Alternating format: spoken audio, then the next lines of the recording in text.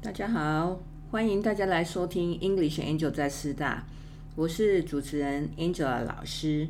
如果你想多接近英文，多学些英文相关话题， English Angel 在师大就是你可以轻松增进英文常识的地方哦。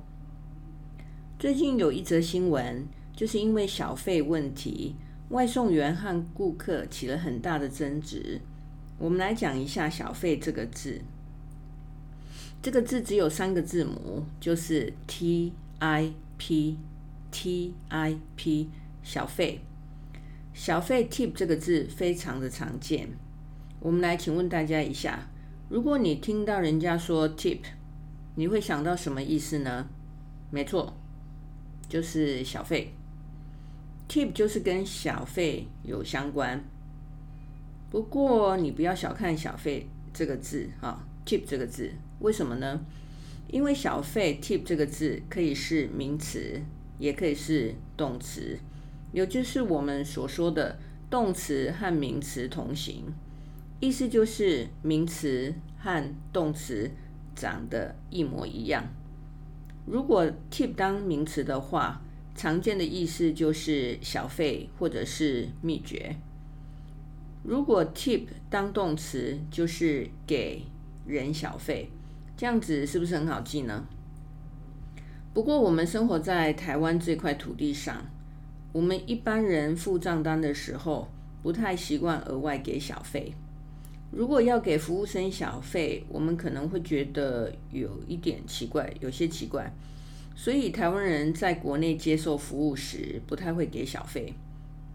但是到了国外，问题就来了，我到底要不要给小费？或者是要什么时候给小费？要给谁小费？还有到底要给多少小费呢？好，像这样的问题，我们一起来看看以下的说明。你如果要给小费，就是用 tip 加上你要给小费的对象。如果例如你要给服务生小费，就是 tip a waiter， 或是加另外一个动词 give， 给 give a tip to a waiter， 所以 tip a waiter 就会等于 give a tip to a waiter。 我们再来举另外一个例子，如果是要给司机小费，就是 tip a driver， 或者是 give a tip to a driver。 去餐厅吃饭，用餐完毕结账的时候要给小费，给小费的英文就是 leave a tip。 你有给小费吗？就是 Did you leave a tip？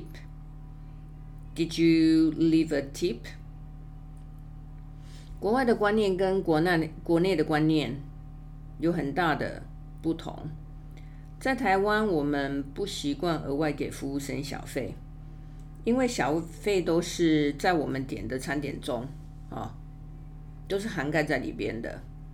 不过在英国、美国的餐厅中，给服务生小费是一种习惯，因为服务业的薪资或是钟点都是非常的低，基本上都是最低薪资，所以只靠那一点点薪水很难去养活自己与家人，所以客人一般都是会给小费的。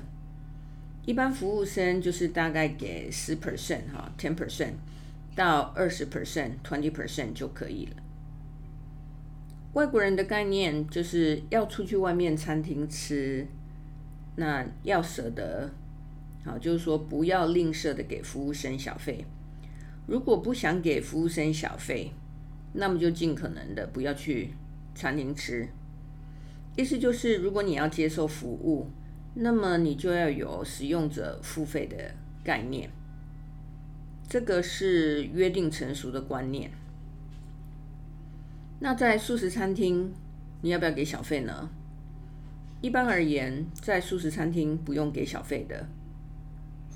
那餐点外带 take out 也是一样，不需要给小费。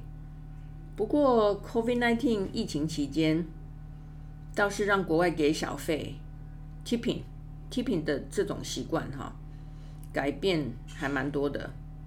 也就是说，连 take out 很多经济状况还不错的人都会给大概 10% 的小费，或是给2块到4块美金。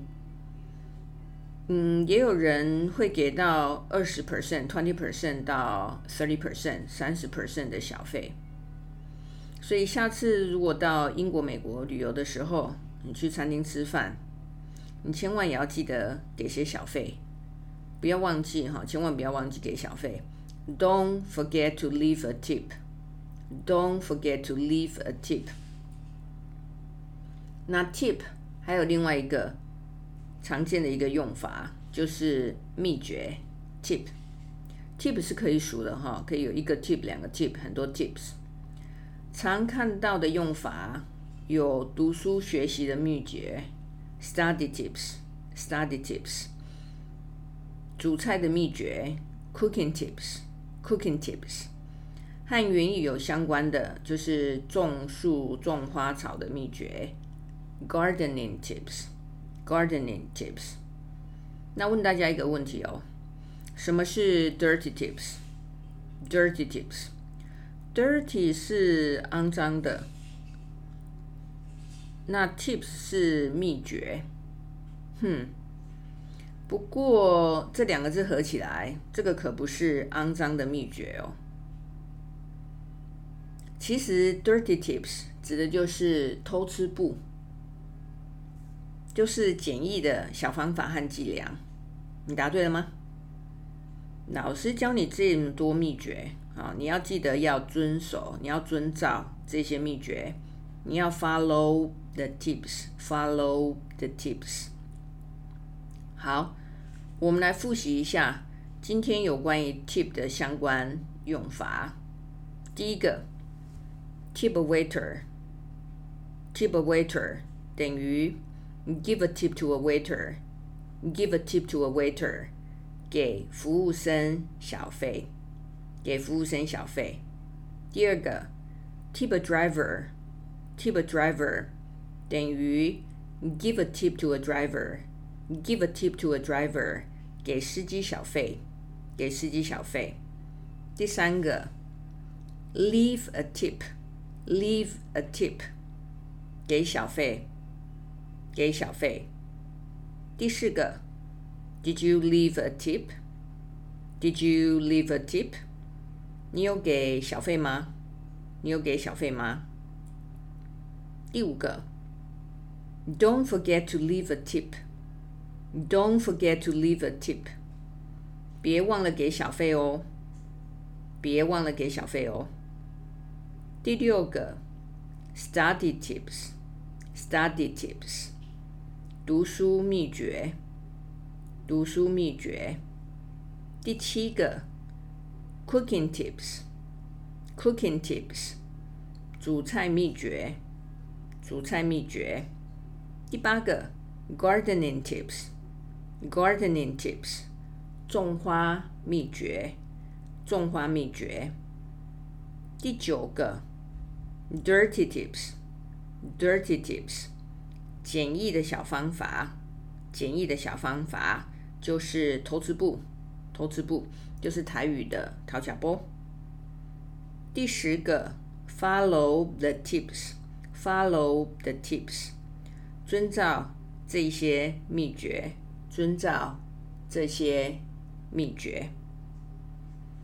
大家要记得老师教你的秘诀哦。Follow the tips。好，感谢大家收听 English Angel 在师大。想学英文吗？欢迎继续收听 English Angel 在师大，或是直接看 Angela 老师的粉丝页，同名的粉丝页 English Angel 在师大。See you next time.